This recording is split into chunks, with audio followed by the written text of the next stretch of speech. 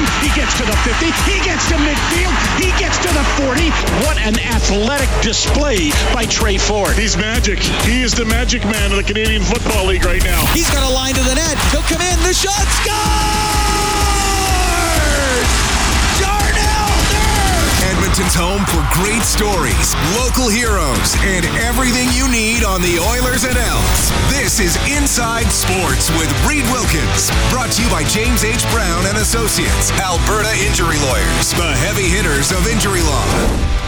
Well, how you doing, everybody? The Toronto Blue Jays have fallen behind 1-0 in their series with the Minnesota Twins.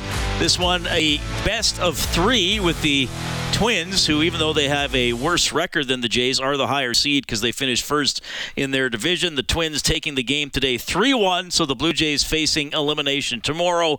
Texas beat Tampa Bay 4-0. The other two games currently on the diamonds.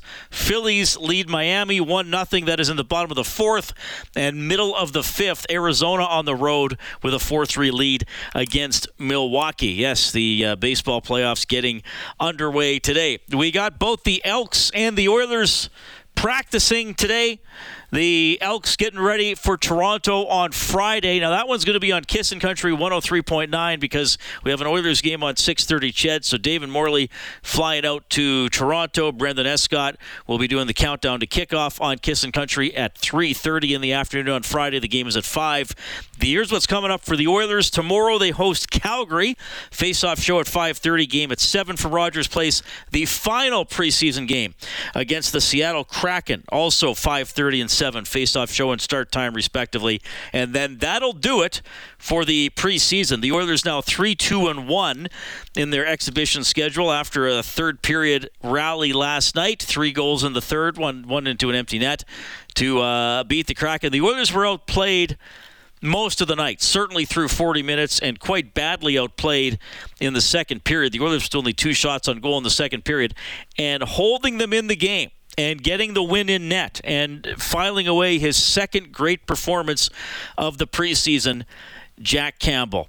And I was talking about it with Brendan Escott at the end of Oilers Now. He looks different in net to me. Now, we'll see. He's got to do it when the games count. We know that the knock on Campbell throughout his career is how hard he can be on himself, how his confidence can be shaken when he has a bad night or two, and sometimes it can take him a while to pull out of that. I think we saw a bit of that last year, but he looks really, really good this year. To me, he looks more in control. He looks bigger. He looks more upright. He doesn't seem to be flopping around or fighting pucks as often as he did last season. So that's a big positive if he comes back and plays like a number one goalie. And when he plays at the top of his game, I mean, make no mistake, he's right up there. I think it probably the top third of goalies in the National Hockey League. Now he's got to do that for a long time, and he's got to get back there and prove he can do it in the regular season. But I really like what I've seen from Campbell so far, and we'll see him one more time likely on Friday against the Kraken. Head coach Jay Woodcroft today talking a little bit about the goalies. Well, let's start with Jack. I think he went into the summer with a clear frame of mind on what he wanted to get better at. He appears to me to be very relaxed and is letting the game come to him. He's made numerous great saves, and he's in a good headspace. He's in a good physical space, and he's turned in 2 pretty good performances. I think it is very healthy for Stuart Skinner or any young goaltender to have a partner of Jack's personal his personal quality. What a guy to be partnered up with. And that is how we look at it. It's a partnership. So for Stuart to feel somebody else playing well, I think he's, number one, happy for Jack that he's playing well. And then number two, he knows that we have a tandem. And going back to Speck's question, is it an open competition for opening night? Yes, it is. Yeah, I think definitely it is, and good for Campbell to certainly be a factor after what he went through last season. That was a big question mark. It still is. I know he's got to do it when the games count, but very positive for him through his 2 preseason appearances so far. Hey, by the way, I'm happy to hear from you tonight, whether you want to talk about Jack Campbell in net, any other Oilers storylines, and there is one I want to mention, well, a couple other ones, but one related to last night that I want to get to.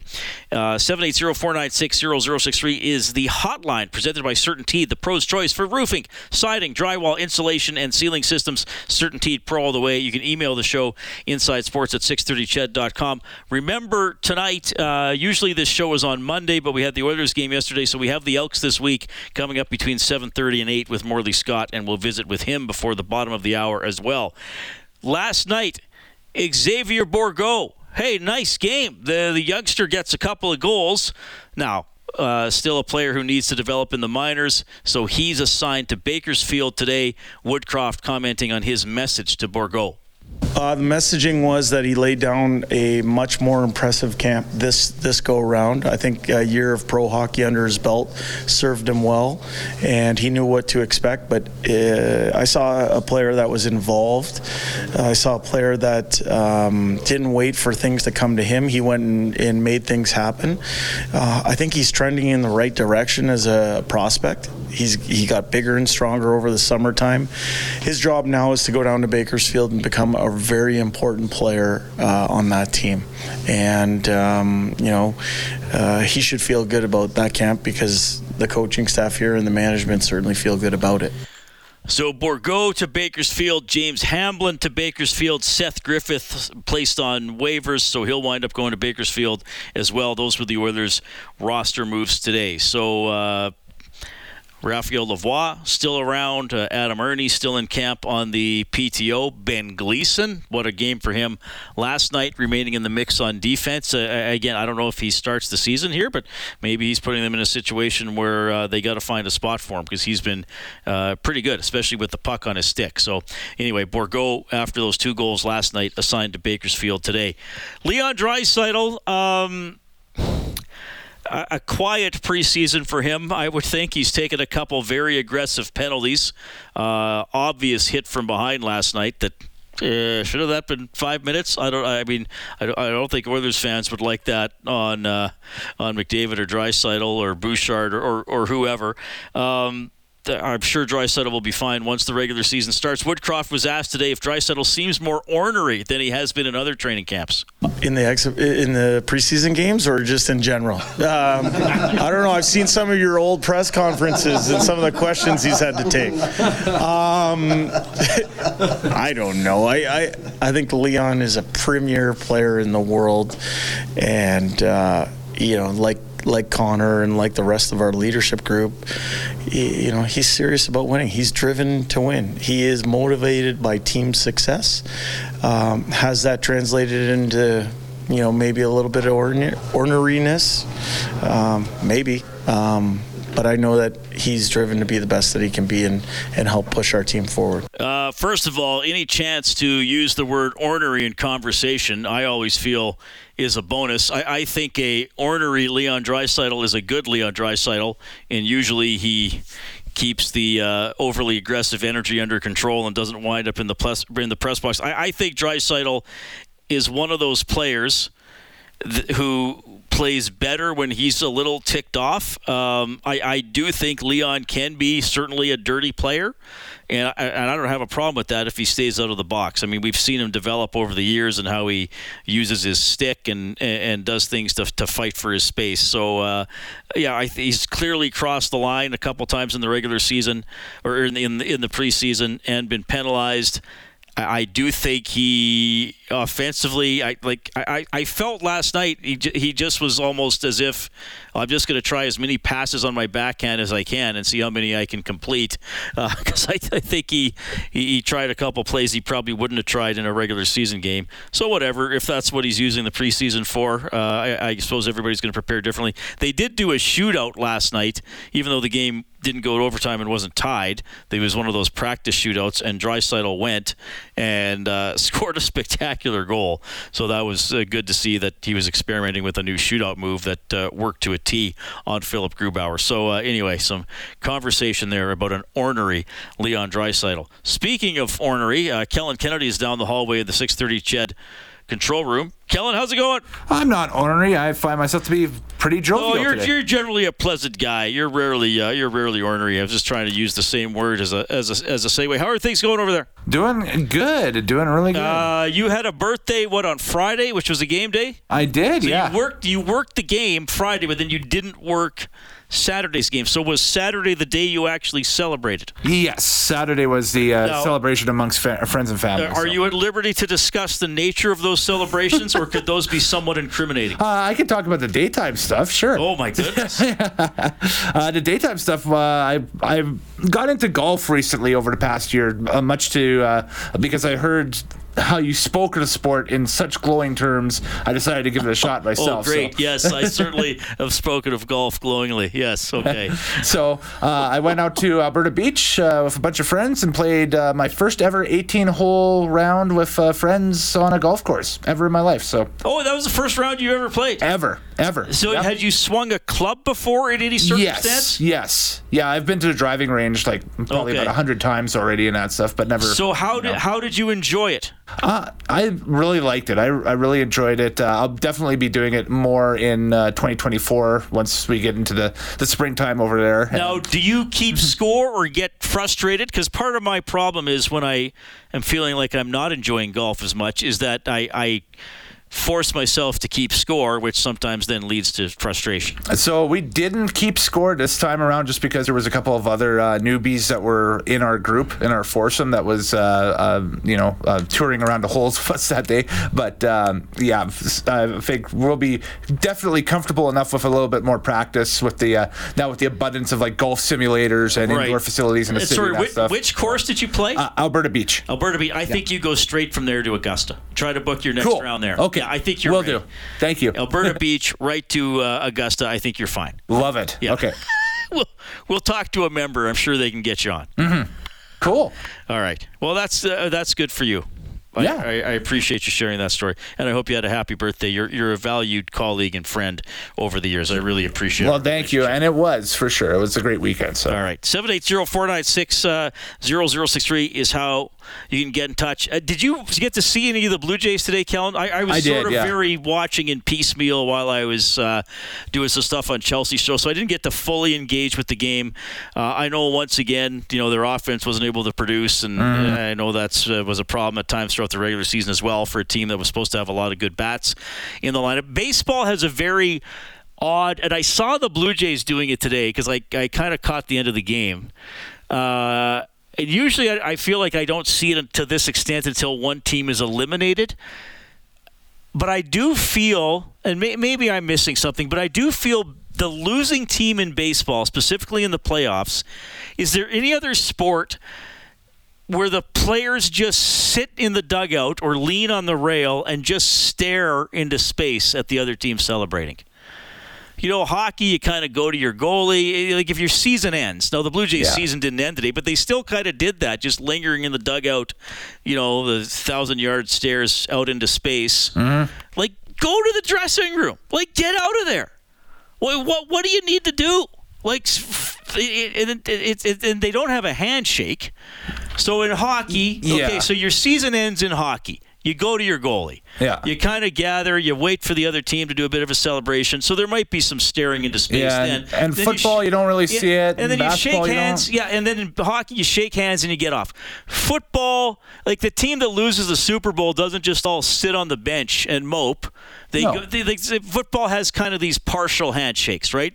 The quarterback will shake hands with the other quarterback, or you might know a guy on the other team, or, if a receiver and a DB were going head-to-head, they might shake hands, and then the losing team gets off the field. Basketball kind of has that semi-handshake too, and then they leave. But baseball, it's like, well, we lost, guys. Let's just sit here and look depressed and stare at the other team being happy. Like, if I was the winning team in baseball, I think I would be like, can you guys get out of here? You're dragging us down. We just beat you. Leave. Yeah. But you'll see it when teams get eliminated or the team that loses the World Series. Most of the guys are just going to stand there. No, the best is in baseball and in a playoff scenario when you're the away team and the away team defeats the home team and puts the home team out for the season, because not only do you got the players staring off into the abyss, into the great beyond, you've got fans in the stands staring off into the abyss, into the great beyond as well, right? Yeah. So wild. Anyway, that's just my random observation of the day. 780-496-0063. We'll visit with Morley Scott and set up the Elks this week in a couple of minutes.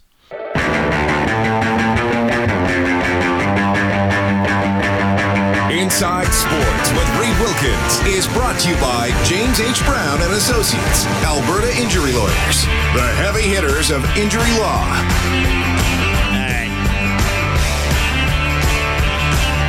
Is this Lost Cause by Black Pistol Fire? It is.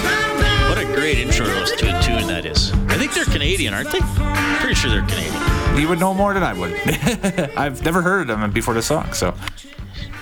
Really? Yeah. Let me double check here. I'm pretty sure they're Canadian. Black Pistol Fire. They are from Toronto, but they are based in Austin, apparently. Kevin and Eric met in kindergarten at a North Toronto elementary school. Somewhat similar to how I met our next guest, Morley Scott. Hey, Morley. I've never heard of Black Pistol Fire either. Well, now you know. That's a good track. Lost Cause. That's actually the only song I know, but it's really good. All right. Yeah, those days back in kindergarten were great, Reed. Yeah, they really were. They really were. That's when we first started broadcasting. I know you're coming up with the Elks this week at 7:30, so I got you for a couple minutes here. They're getting a linebacker back off the injured list. Yeah, Enoch McCons is going to play. Sam linebacker, so kind of the defensive back more so than a linebacker. But yeah, he hasn't played since week 3 in the game against Toronto. That was in June, I believe. So he's been out for a long time. He was the Elks' other first-round draft pick last year. In fact, taken ahead of Trey Ford in the first round last year. So he's a good player. He'll be welcome back. But, well, the football gods giveth, the football gods taketh away as well. It looks like Niles Morgan's not going to play. He hasn't practiced this week. He's got a hamstring. So they'll miss their middle linebacker, so Tony Jones will probably slide over in there to replace Niles Morgan. So lots of changes on defense. Is McLaurin hurt? No, he's not. So I don't know where. It doesn't look like he's going to be in a starting position, at least from the way they practiced the last couple of days. So he'll be a backup and a special teamer and step in. I'll say when or / if somebody gets injured. It seems more when than if with the Elks over the last few weeks. But yeah, that's the case. So were you surprised? Will come back and move in there. Were you surprised Toronto sat out Chad Kelly against the Bombers? Yeah, I was. And I also didn't like the way the coach explained it by saying loud crowd and a tough defensive line. Why would you say that? It's too hard. It's too hard for him to play. Best player in the league, arguably. Yeah, and he doesn't play against, arguably the other best team in the league. So, yeah, I was very surprised about it. We'll see Chad Kelly on Friday night, though, that's for sure. Okay. Morley, have a good show. Thanks, Reed. This portion of the show presented by Cougar Paint and Collision, our family helping your family for 40 years. Dave Campbell's the producer of Inside Sports. Kellen Kennedy, your studio producer. Face-Off show at 5:30 tomorrow. I'll talk to you then.